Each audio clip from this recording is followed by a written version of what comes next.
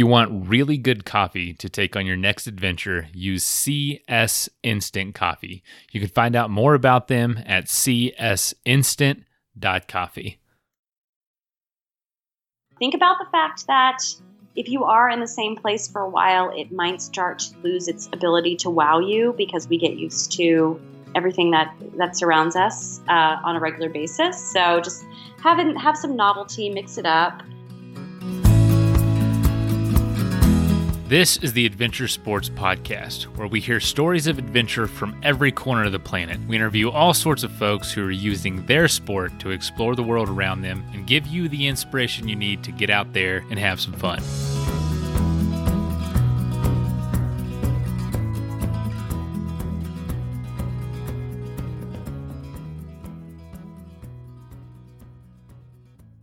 Learning to travel happier. Wow, that's something we could all do. I can't tell you how many times I've been somewhere new and been in the worst mood for whatever reason.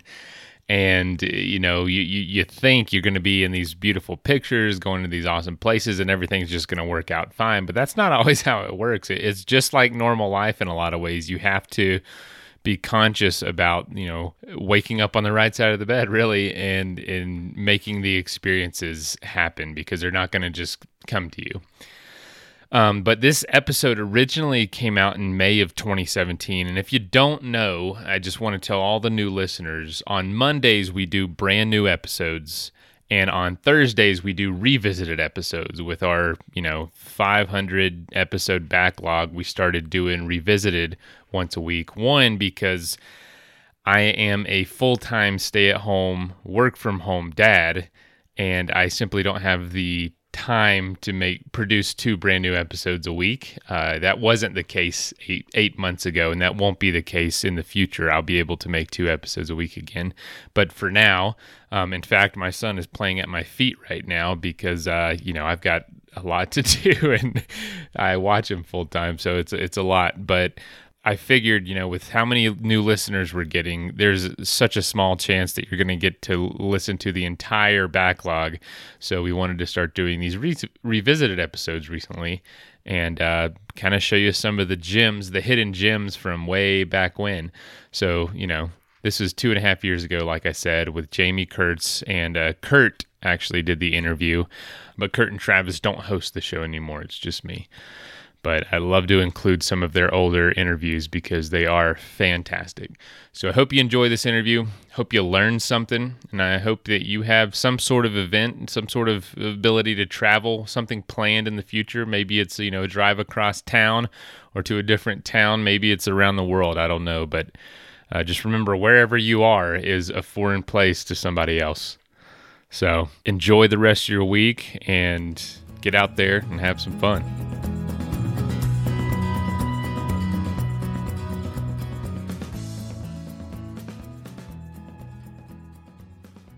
Hey, I have a really fun show for you today. It's a little bit different than a lot of our shows, which is great because we love variety. I have Jamie Kurtz on the line here, and Jamie is an associate professor of psychology at James Madison University, and she's written a book about travel, and it's really unique. It really fits the Adventure Sports Podcast theme really well.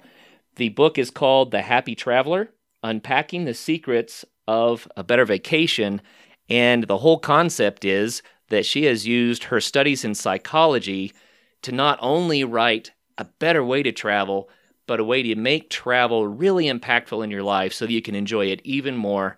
And I'm really excited to dive into the details of that. But before we do, Jamie is also a marathoner. She's done 7 marathons and recently qualified for the Boston Marathon, which is just amazing.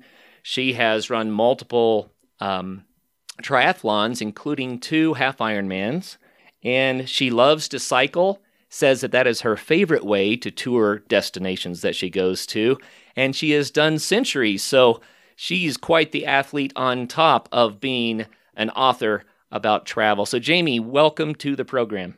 Hi, it's nice to be here. Well, I'm excited to visit with you. I think we're going to have a ton of fun with this one. We like to do adventure travel episodes from time to time. And to be able to talk about the psychology of it a little bit more directly, I think is going to be great. Everyone says, oh yeah, travel's wonderful. Everyone should do it.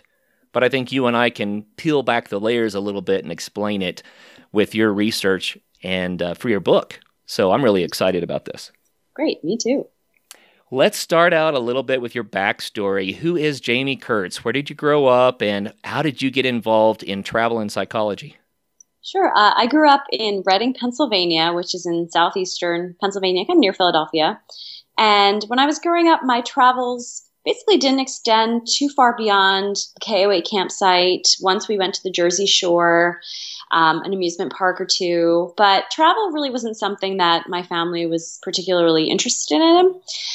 So I wasn't either, really, as a kid. And then in high school, I started taking art history and really fell in love with the topic. And my art history teacher was planning a Europe trip for her students and actually called my mom at work and suggested that I go, unbeknownst to me.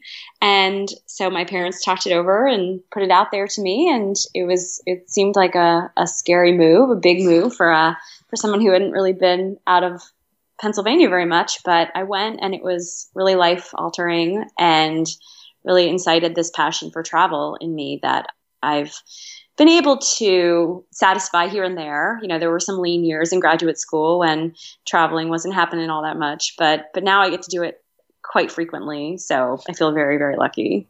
But one thing that inspired me to write the book is that as I was getting the opportunity to travel more and more, I realized that it wasn't always living up to my fantasies. It wasn't always as fun as I had hoped. And a lot of that wasn't because I was going to the wrong places or going with the wrong people. It was stuff about me that was detracting from my good time. So I wanted to consider some psychological factors that play into simple enjoyment of positive experiences. Why is it sometimes surprisingly difficult? I really like the idea of exploring that with you because I've traveled in a variety of ways. Sometimes I was a little bit more like a tourist, and sometimes I was a little bit more like a traveler, right? And I have found that I have a mode of travel that seems to be the most rewarding for me, but I imagine it's different for different people. So I want to dive into that in depth here in a few minutes.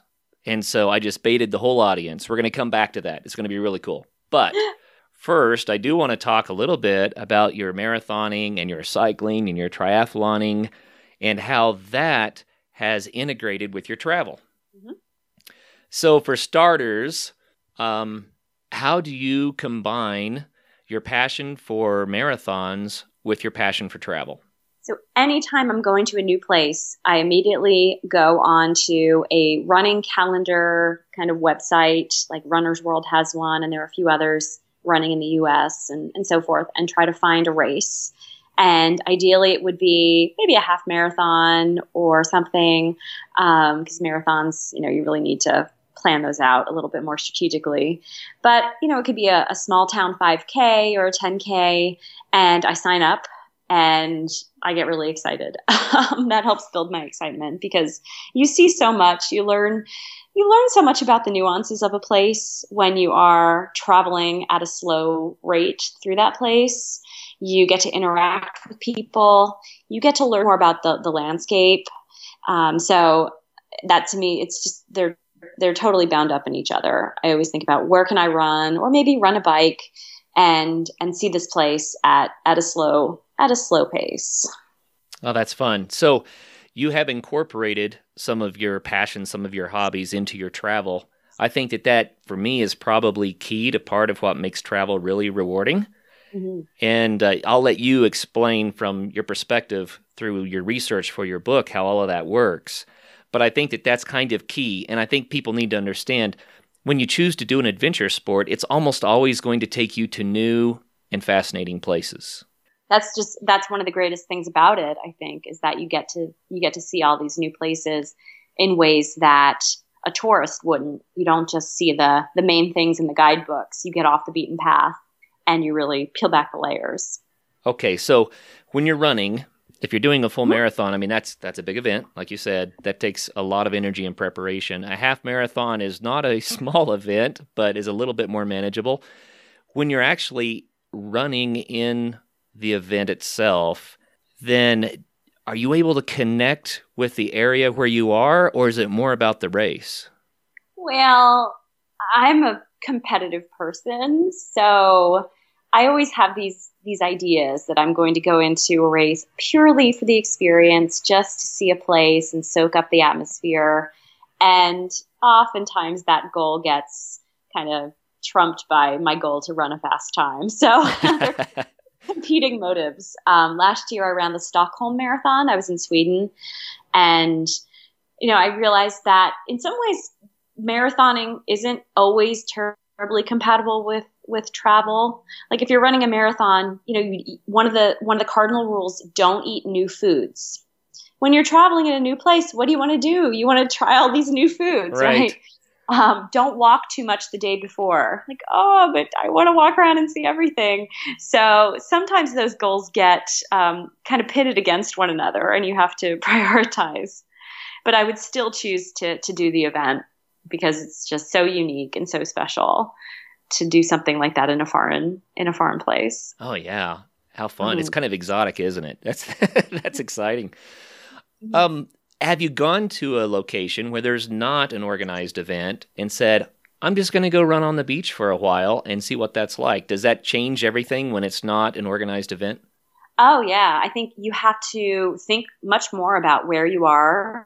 You have to pay closer attention. If you're running in a race, you really don't have to think very hard about where you are or where you're going because it's completely mapped out for you, or it certainly should be.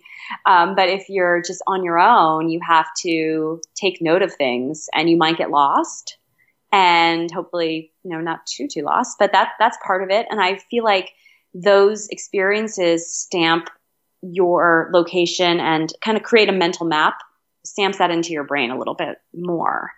We rely so heavily on GPS and mapping everything out on our phones, and it's so efficient, but one consequence is that we don't really process where we are or where we're going. So I feel like I have a much more vivid memory of places that I have had to navigate on my own.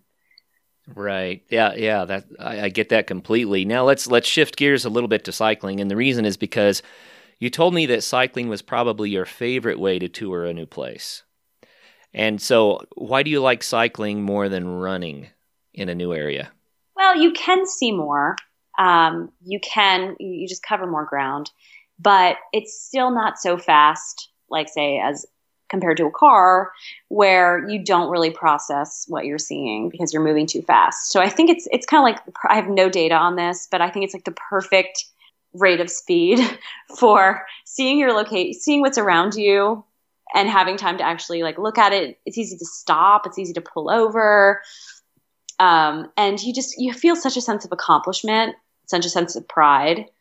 I think we over rely on, just plopping down in a place and thinking that that's enough. And we need some kind of activity.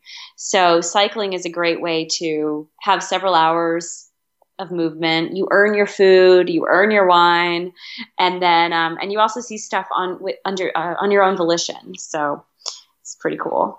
I love that. We've had several cyclists on the show, and they talk about the touring that they've done. Mm-hmm. And there's a real common theme that's come out almost every time, and I love to bring it up because I think it's so cool. For some reason, the bicycle acts like an open invitation for meeting other people. And no one knows exactly how that works. Maybe you can help us with this. But one cyclist went into Montreal during a festival, parked his bike, and started walking through, and he wanted to connect with people. And for whatever reason, he was kind of being ignored and snubbed, maybe because he wasn't speaking French, not sure, but he was kind of perplexed by it. So he went back, and he got his bike, and he walked through the same festival pushing his bicycle. And it worked. People started calling out to him. They wanted to know what he was doing, where he had come from, where he was going, and everyone was enthusiastic then to hear his story because he had a bicycle. Huh, that's so neat. Yeah, and I've heard it from multiple cycling tourists who travel around the world that there's something about the bike that makes people know, okay, this is not a bum that's just a drifter going through town. This is somebody who's doing something. Look, they have a bike, right? Yeah. So have you experienced that yourself? I have not. So my tourism on a bike is more fantasy. I have to say, I ride around my home a lot, and I think it's a great way to get in touch with where you live. But I have these fantasies of like biking through Italy and biking through, oh, you name it. So that's part of it, is that you do have this opportunity to meet people. You look like you have a story. You've been somewhere. You're going somewhere. People want to know. And also people who live there are probably like, wow, you chose to come here on your travels. And that's very apparent. You chose to stop here. And so maybe they want to know why or something like that. But no, I actually haven't really experienced that firsthand. But that's just even more incentive to go do it. Oh yeah, absolutely, absolutely. Mm-hmm. Well, Jamie, let's dive into your book. I promised the audience that we would, and I'm really excited about this. The idea that there is a psychology behind travel and making it even more rewarding and enjoyable. So your book, again, is called The Happy Traveler, with a subtitle of Unpacking the Secrets of a Better Vacation. What is the main thrust of this book? So this book is kind of based on this assumption that we can do travel better. And traveling well isn't necessarily easy. We think it is. We think if we just go to that beautiful beach that we see on Pinterest, or we go on a ski vacation or something, we're going to be relaxed. We're going to be connected to our loved ones more. We're going to be happy and joyful. And yet it doesn't always work that way. We sometimes have experiences that, for a variety of really interesting reasons, fail to deliver on those promises. And it's often because of things that we do without knowing it, kind of habits that we bring with us onto our trips, and also just not really having great insight into how to craft these really wonderful times for ourselves. So I set out to kind of unpack what some of these challenges are and how we can overcome them to make better travels. Okay. Well, here's one of my bad habits when it comes to travel. Mm-hmm. So I plan to take a trip, Jamie, and what happens is that when it comes time for the trip, maybe it's the day before and I'm trying to pack and get everything ready to go jump on an airplane or to make whatever connections I need for my travel, I start to get really, really nervous. And it's kind of ridiculous because I love to travel, and as soon as I'm going, everything is fine. But when it comes to stopping my daily routine and doing something completely different, then I kind of have a little apprehension there.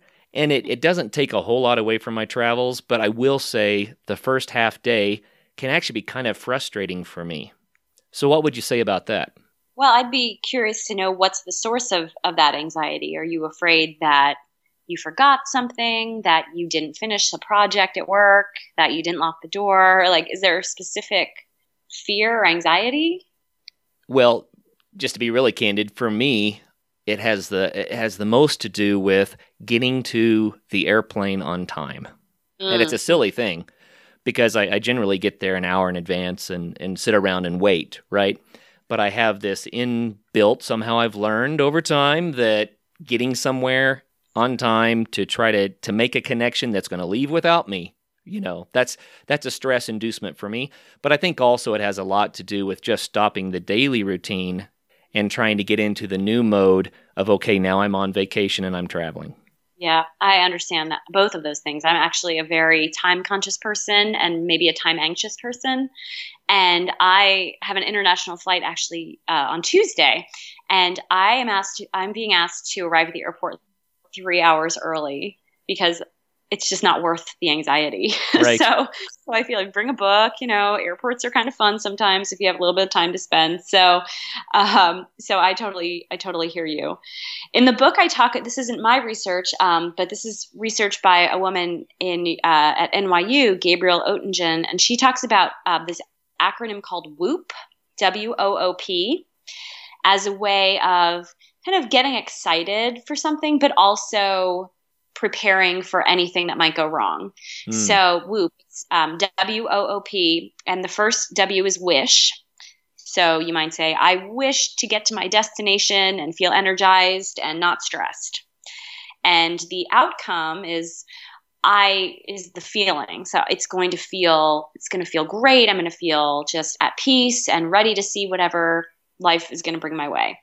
But then you go to the second O, which is the obstacle. So like, what are some of the real challenges that I might face that are going to keep me from that wish? So you might say, missing my flight, or too much traffic on the way to the airport. And then you P is plan. So you figure, okay, how am I going to avoid that? So she's found that people who use this basic way of like thinking about breaking down a goal tend to achieve their goals more readily and also aren't as nervous about them. So you can try Whoop next time you have a trip. Awesome. Whoop. So I'm going to go over that again. The wish is what you want to happen. The outcome is this is the way that experience is going to be, right? Right. And it's basically just positive thinking, those first two. But then you Sure. think about the planning. And then the obstacle is this is what could really screw this up, right? Mm-hmm. So that's what I have to work around to make sure that the first two things happen. And then the plan is how we work around those obstacles so that everything comes together. Exactly. Cool. So Whoop. All right, great tip. So there's another idea that you mentioned to me that I thought was so cool about planning a trip in the future and how that impacts your life weeks or even months before you go on your trip. Can you tell us about that? Yeah. So we always need something to look forward to in life, right? Just we always need something. And travel is one of those things that provides us with something great to anticipate. And it doesn't have to be a massive trip halfway around the world. It could just be a weekend away, just something positive on the horizon. So there's this one study that was done on people going on vacation, and they had to track their moods, how they were feeling for a few days before and during and after. And they essentially found that the time before the trip was some of the most fun that they had, because you get to live in the fantasy, think about all the wonderful places you're going to go, and it's going to be so much better than home and work, and you just let all that excitement build. And then you get there, and that's fun too, but oftentimes reality sets in a little bit, and it's not all wonderful, and you're tired and jet lagged. So that time before you go it's like it doesn't cost any extra, and yet it can make the whole experience so much better. So let that anticipation build. That's one really strong piece of advice I would give. Very cool. So I also have the issue that I'm planning a trip. I'm looking forward to it. I enjoy it. And then we go on the trip, and usually it turns out good, right? At least it's going to be a great experience, and we're going to build some memories. And then we come back home again, and that's when I'm like, oh, now what, right? Yeah. So how do you overcome that kind of vacuum letdown that happens when the trip is over? Yeah, that is a very real thing. So a couple pieces of advice. One, we tend to think that more time away is better, right? So if you have 2 weeks off, you should spend the vast majority of those 2 weeks away, especially if you're buying a plane ticket. Like you want to get the most for your money there. But if you come back and you immediately have to go back to work and the kids have to go back to school, that basically robs you of all of the relaxation that you just had. And you might as well have, at least on that level, stayed home, because you're going to just go back to being stressed. So leave a little bit of a buffer, and then think about, like, plan something to come home to that you're excited for. There must be things about home that you can only have at home, like certain friends that you like seeing. Sometimes I'll order a little something from Amazon or from some company to have waiting for me when I get home. Just a little something to look forward to. And then also you can think about, what are some things about this place that I just visited that I really love the most, and how could I bring those things home with me? So it might be, say, a particular type of cuisine. You could think, all right, well, I could learn, let's learn to make that. That would be really fun. It might be certain habits that you started to develop. Like when I'm in Europe, I love walking because you just walk everywhere. And at home, I just have the habit of driving because that's what we do. And then there's always a period after I come home from Europe where I say, you know what, I'm going to start walking more. I really, really like that. So coming home is not always fun, but it can be a nice opportunity to reflect on yourself, to think about changes you might like to make. I think it could be crafted into a more positive thing than it normally is thought to be. Yeah, that's really cool. So the one key takeaway, well, actually a few there, but one key thing that you said that really made sense to me is if you have to go back to work on Monday, don't come home on Sunday night, come home on Saturday night. So you get Sunday to go, okay, I'm going to be rested. I can reflect on the experience I just had. I can mentally prepare for shifting gears back into the office or the work, right? That makes a lot of sense to me. Yep. It's a little counterintuitive sometimes when you're planning, you're booking that return flight. You're like, you get one more day in. And there's always that temptation to do it, but there's a cost. Right. And then the idea of taking what you experience while you're on your travels back home and continuing the experience at home. Why do we travel if it's not to learn and experience new things and incorporate them into our lives, right? Absolutely. So that makes perfect sense. Time for a quick message break. CS Instant Coffee is definitely the best instant coffee I've ever had. In fact, just out of convenience and how good it tastes, I decided for the last year I've been taking it on every single adventure I go on, from backpacking to bike tours, just from convenience sake. It's really high quality and it keeps me from having to take a bunch of other equipment out in the woods. But it's not just for going out on adventures. My wife actually takes some to work every single day with her. She takes a couple packs to refill her coffee mug as a teacher. She doesn't have a ton of time to have to make fresh coffee all the time. So she just needs a little hot water, can pour the coffee in, and she's ready to go for her next class and not waste a lot of time. So if you're crunched for time in your job, I would definitely suggest giving it a shot, because they have been huge supporters of the show for the last year, and I really appreciate everything they've done for us, and it would mean a lot to me to go support them. So if you're interested, go to csinstant.coffee and support those who are supporting the show. It would go a long way. Thank you. All right, let's get back to the episode. How can people better enjoy or get the most out of their travels while they're there? Plan activities. Plan activities. There's this term in the travel industry called the fly and flop, where you fly to a place and you basically flop down on the beach, and that is the entirety of your experience. And nobody can sit on the beach and marvel at it and be happy for 7 days or however long they're at the beach. It's just not really in your nature. We're always looking to the next thing. Our minds wander. Things get old. Things lose their ability to wow us, even beautiful views, right? So even if you're tired, even if you're overworked and all you can think about doing is lying on a beach, I am so sure that you would be happier if you supplemented your beach time with some kind of activity, whatever it is you like, bird watching or hiking or a tour or, skydiving, whatever your thing is, work that in. And then when you do get to sit in your beach chair at the end of the day, it's going to feel so much better. So have some activity and engagement and challenge even, and then have your relaxation time too. I like that. I like that a lot. I have gone on trips where I just go and see the destination, travel around, look at things, say, wow, that was pretty, that was interesting, and then I come home. I've also had trips where I go and do a destination or a mix. And I personally, when I do things, like you were saying, plan activities, when I do things, later I find that that's my memory of the trip. It's not really what I saw, it's what I did that I start to remember. Do you think that's the way that most people are, or are people different in that respect? There is some difference. Some people have a higher need for adventure and stimulation than other people.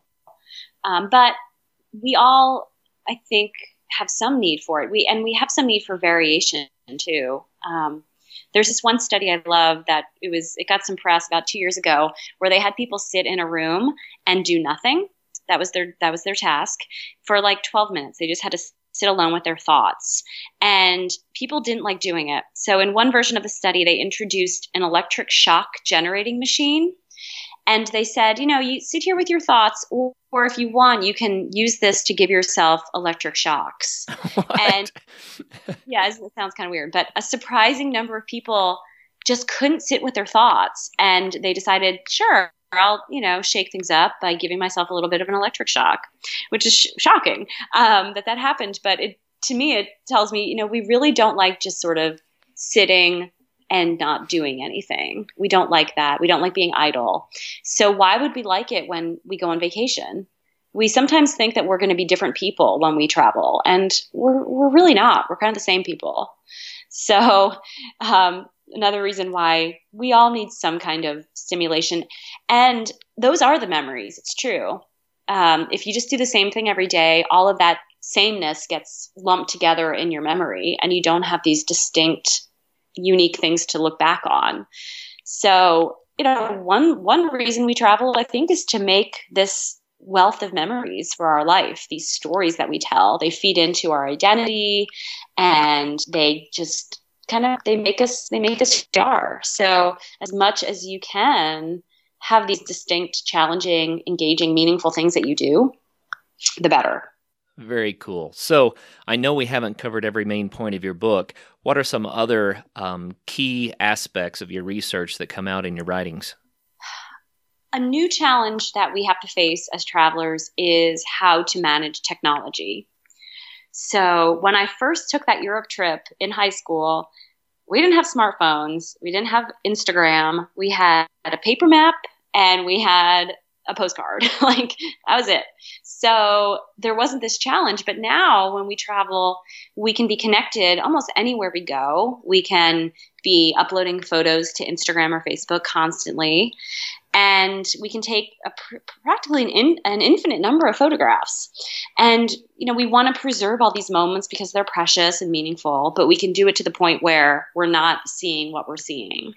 So I talk a lot in the book about how to find that sweet spot where you are using technology to save and preserve and share meaningful times, but you're not doing it to the point of taking yourself out of those moments. So that's, I think that's a big challenge to travel. Yeah, and it's deceptive, isn't it? Because people think, wow, I can take all these pictures, I can shoot this video, and later I'm going to really enjoy all of this. Right. I wonder how many people actually go back and, especially videos, I'll see people in a cathedral taking a video of the ceiling or the stained glass. I'm like, are you really going to watch that? Are you ever going to watch that? Right. A personal anecdote here. When I was very young, I was just a kid, about 10 years old. My family took a trip, and we went to an amazing place, several amazing places. But before we went, my sister and I both had a little bit of money to get something special for the trip. And so I bought a small pair of binoculars. My sister bought a camera. We went on the trip, and at the end of the trip, when we were back home, I would ask my sister, wow, do you remember when we saw this and did that? And she said, no. Then she developed the film, and when she was putting the pictures into a photo album, she goes, oh, that's what you were talking about. Wow. And that really impacted me. I was young, but I realized I was looking and studying and building memories while she was clicking and worrying about a camera and forgetting all the things that she had taken pictures of. That is the greatest story. Can I use that? Can I share that? Sure, absolutely. Yep. That's so cool. I'm taking a class of students on study abroad next week to Scandinavia, and there's always the phone. The phones are always out, so I might have to share that one. But a psychology study it's one of my favorites. So they got a sample of people in an art museum, just like paintings, and they had some people just take a photograph, snap of each painting, the whole thing. And some people were asked to just take a photograph but zero in on a detail, like a particular brushstroke or like a color they liked a lot or something. And then at the end of the study, they showed them all the paintings and said, which ones did you see and which ones did you not see? And the people who just kind of panned out and took a snapshot of each painting couldn't remember, kind of like your sister maybe. They weren't really processing it. But the people who had to look for details could remember. Like they were just thinking about it more carefully. So we can use cameras and other technology to help us see, but so often we don't. We just like snap, snap, moving on to the next thing. Right. So you have to be purposeful and intentional about it if you want to build those memories. Yeah, I think so. And another thing that we do as a class on Study Abroad is that we do like a drawing activity. And I'm no drawer. I'm not an artist by any means, but it doesn't really matter. You just go out to a place that is pretty nice, one you might be inclined to photograph, and instead you take 15 to 20 minutes and you just try to sketch it out. And in doing that, you have to look, you have to notice interesting things that otherwise you wouldn't notice. And later on, students tell me, yeah, that's one of the most vivid memories I have, is that time that we just stopped and looked and really had to see what was in front of us. And I think that's why we go to places in the first place. Like, why bother going if you're really not going to look and see? But we want to see everything, right? So sometimes we just rush and we don't take the time. So here's a thought for you that I had the other day. Tell me if this makes sense. You plan a trip in the future and you're anticipating it like we mentioned earlier. And then when you come home, you get that vacuum effect, which we mentioned earlier. Is it worthwhile to plan multiple trips, to always have more than one in the future? Yeah, absolutely. If your schedule and your pocketbook allow for that, it makes sense in an anticipation kind of sense. Maybe instead of taking one big blowout trip a year, break it down and spread it out. So a few shorter trips here and there, so you always have something to look forward to, I think is a really great piece of advice. Well, very, very cool. Often when we travel, we end up traveling with people that are not always in our daily lives all that much, and people are thrown together, sometimes intimately together, for extended periods. That can create some weirdness. So what are your recommendations for managing all that? Yeah, first, it's a pretty high pressure situation because you've often invested a lot of time and money into this experience, and you have very clearly defined ideas of what you want to happen and how you want to spend your day. And sometimes the person that you're with or the people you're with have different ideas, right? And that can create a lot of tension. And sometimes it hits us, kind of blindsides us because we weren't really thinking about it. So I think first off, to the extent that you can, like kind of talking about it up front. So what are the expectations? And those might include things like money. What's your attitude towards spending money? So let's say that you have this idea that you love food and you want to go out every night to like a really nice meal and experience the cuisine of a place. And then you travel with someone who is kind of a tightwad and they're like, oh my gosh, no, we're just going to go to the market and we're going to cook groceries at home. Like, what? Or somebody hates art museums and loves the outdoors and vice versa. So there's lots of ways that these incompatible goals can come up. And also just the intensity of being with someone 24 hours a day it's not something that we're used to, I think. So that can add pressure. Plus, you're often tired, you're jet lagged. So there are all these stressors that we don't always anticipate. So I think laying out ahead of time, here's what I foresee happening on this trip. These are the things I care about. Sometimes I'll tell somebody, I am kind of an introvert and I'm used to spending a lot of time by myself. So if I might need to do that, and it's nothing that you did, because once you're there and you suddenly want to go off on your own, the person could say, oh gosh, what did I do? So just kind of letting it be known ahead of time can be a simple way to, fend off any kind of conflict. And then, once those things arise on the road, I think those inevitable conflicts, it's tough, but kind of trying to get to the heart of it. What's really going on there? Maybe the person is just really tired, really hungry. Like, could be as simple as that. Just needing a nap, needing a break. Just checking in to kind of figure out what's happening, because these things can snowball and get kind of unnecessarily huge, and they can totally derail your trip and mess up your relationship. So. You gave me a really good idea. My family is planning a trip for later in this month, and we're not all going to want to do the same activities all the time. So if we talk about that in advance and maybe plan to have separate time where one part of the family goes to do one thing while another part of the family goes to do another thing, then that gives us time away from each other a little bit, right? And distance makes the heart grow fonder, right? And then when you come back together, you're excited to share what you experienced, which helps also to pay better attention to your travels. I think that would be fantastic. That sounds perfect, doesn't it? Very, very cool. So I like the idea that if you're traveling with someone, before you go, plan that you're going to have time apart. Mm-hmm. That just makes sense. I think that's really important. Very, very cool. And that's where running comes in too, because most people I travel with don't like running. So that's my out.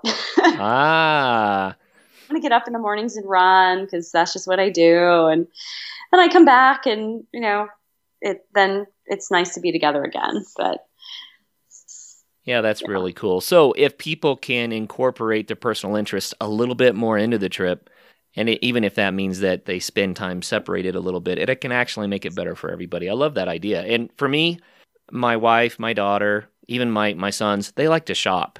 I don't like to shop. It's just not my thing. And so I'm like, yeah, go shopping. I'm going to go over here and do something else while you do that. Maybe I'll take a walk on the beach. I don't know. Perfect. We're kind of assuming here that people are affording to go to a destination. Most of what we've talked about is, you go on a trip, you get on a plane, right? What if the budget's tight and people can't afford that destination trip? Then what advice do you have for them? Well, it turned out that one of my favorite chapters to write in this book was a chapter about staycations, which is a word that came about during the recession of a few years back, where people suddenly found themselves without the budget to travel. And so they had this idea that maybe we can craft some of the elements of a vacation at home. And I love that idea. And I think it's so fascinating on so many levels, because really a lot of the things that we want when we travel, we can have at home if we just have the motivation and the mentality to kind of create that. I live in a vacation spot, and it sounds like you do too. Sure. A place that people actually visit of any place else in the world they could go. They come to where we live, and it's our home. So do we live like we're on perpetual vacation?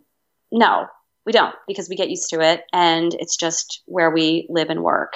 But is there a way to see it like they see it? I think that's so fun to think about. And how do we do that? So some tips. I mean, simply having somebody visit you from out of town, I think that's a wonderful gift, because you sort of see it through their eyes and it gives you that perspective. Just shaking things up. There's a guy, Alistair Humphreys, he writes about micro adventures, these little moments of adventure we can have at home on a weeknight or on a weekend, like camp in your backyard, or go hike a trail you've never hiked, go swim in a lake, go somewhere new, drive down a new road. There are all these different ways to see home from a different perspective. So I think that's a really fun idea to play with. Yeah, I love that. My family and I have done this staycation. I think it was a spring break. And we just said, okay, we're not going anywhere this spring break. But what we're doing is we're planning an event each day that we're going to do as a family that would be like what we might do if we went somewhere on vacation. And it really built our appreciation of where we live, right? Right. And the kids loved it. They've asked to do it again, of course. It's like, hey, we need to do another one of those staycations. That was awesome. Oh, cool. So I love that. It's funny, when I talk to people about travel and what they want out of their travels, it's often just things like, oh, I just want to read a novel, or sleep in and like look at beautiful scenery. And it's like, well, we can do that at home. Like, we really can read a novel and go look at something pretty and rest at home. So I think it's fascinating, this mentality that some of these mindsets that we want so badly, these inner states that we want, we feel like we have to go somewhere to get those. I wonder why we think that. I think it's just so interesting. Yeah, that is interesting. I guess I think probably the key for the staycation concept is that you somehow have to have a mental divider that says, okay, I am on vacation now, even though I'm sleeping in my own bed. Right. And you have to Yeah. set up some sort of a rule that says, I'm not going to do X, Y, Z, because then I'm not on vacation, right? Exactly. It's such a wonderful time to clean out that closet or Right. plant a garden or something that you can't help but see because you're at home. So having the mindset of I am on vacation is much harder to have. But if we could do that, that would just be such a wonderful thing. Oh, yeah. I think sometimes this is kind of funny, but I think one of the main reasons for going on a vacation is to get away from our stuff. Yeah. And maybe that speaks to attitude a little bit too. We need the distraction, get away from all the junk, and by having less with us, it allows us to kind of reach out more and experience what's around us. What are other things that can help us when we travel to have a better experience overall? Maybe attitudinally or with your perspective, your expectations. What should we do there? Mm-hmm. So one of the challenges of travel that I talk about is the pressure that we put on ourselves to craft this really epic, unforgettable experience. So there's some research out there that finds that basically the harder you try to be happy and enjoy yourself, the less likely you are to actually be happy because it's just pressure, right? So that's another reason why I was saying we need activities when we travel. We need things that absorb us because otherwise we could just be lying there on the beach thinking, is this the best view I could be experiencing right now? Should I move into the shade? Would this be more fun if I had a cocktail? All of these questions about, is this the best I could be doing? So finding ways to calm that pressure that we put on ourselves, I think that's one of the biggest challenges I personally face when I travel. You only get so many meals to eat. You only get so many hikes to do. You want to feel like you're getting the best. But when you ask yourself, is this the best? How can that be fun? So learning to quiet that inner voice. And I think that having the activities, something to engage yourself, something to challenge yourself will help you not focus on, am I having fun? You're in the experience. You're not worried about it. Another thing is cultivating that gratitude. I like how you said, what's the best thing that happened today? Kind of tuning your eye toward what's really unique and wonderful about this day instead of, what could be better? Well, believe it or not, we're about out of time. We've pretty much taken up the time that we have to talk about travel. What kind of summary would you give us? Maybe just to recap some of the bullet points, the key things to make travel more rewarding. Sure. So think about, what are you going to do in the place that you're going? And don't assume that just plopping down on a beautiful beach is enough to have all these wonderful feelings that you're craving. Think about the fact that if you are in the same place for a while, it might start to lose its ability to wow you because we get used to everything that surrounds us on a regular basis. So just have some novelty, mix it up. Let yourself get excited. Let that anticipation build. And you can do that by having a guidebook or reading a novel that's set in the location or talking about it with your friends. Like, what are you excited about? What are you excited about? And get the backstory. Get the backstory on the place so it has more meaning. It's contextualized for you. And then, manage that relationship with technology. Don't think about how many pictures you're taking and how connected you are. And it's such a habit that we don't always really reflect on that. But think about, is this helping my experience at all? Why don't I try scaling back a little bit and see what that feels like? Well, great ideas. I just love it. So, Jamie, again, if people would like to get your book, how can they do that? What is the name of the book? How can they find it? That sort of thing. Sure. It's called The Happy Traveler, Unpacking the Secrets of Better Vacations. And it's actually available now on Amazon. Over the last couple days, I've gotten pictures of my friends holding it. So they're getting it in the mail. It's very exciting. So yeah, it's a neat feeling. So you can order it on Amazon or anywhere you buy books right now. So okay, are there other ways that people can get in touch with you if they have questions or want to learn more? Certainly, they can connect with me on Twitter. My name is Jamie Kurtz1. That's JAIMEKURTZ, like the Bionic Woman spelled it, because that's my namesake. Anyway, kind of awesome. And so Jamie Kurtz 1. And I also have a blog on Psychology Today called Happy Trails. So if you just Googled my name or Psychology Today Happy Trails, you could find that. And there I write about travel and happiness and well-being stuff. Awesome. Well, Jamie, thank you so much for your time today and for these travel tips, especially because my family has a trip coming up this month. It's perfect timing, and I'm going to put some of these strategies to work for a better trip. So thank you for that. Great. Well, thank you for having me. This was really fun. Oh, you bet. It's our pleasure. And for all of the listeners out there, write down what Jamie said, press that rewind button and get those bullet points because it can make your travels more enjoyable. Thank you for listening today. And remember, until the next show, make sure that you too get out there and have some fun. First of all, thank you so much for listening. It means the world to us that you choose to listen to the show. If you'd like to help us further, you can leave a review on iTunes, share us with your friends, your family. It goes a long way to grow in the show. You can also support us financially through patreon.com/adventuresportspodcast. Link is in the show notes. And also, if you have an idea of who could be a good guest for the show, we're always looking for people to tell their story about the outdoors or adventure. So if you know someone, please reach out. Email us at info@adventuresportspodcast.com. And until then, get out there and have some fun.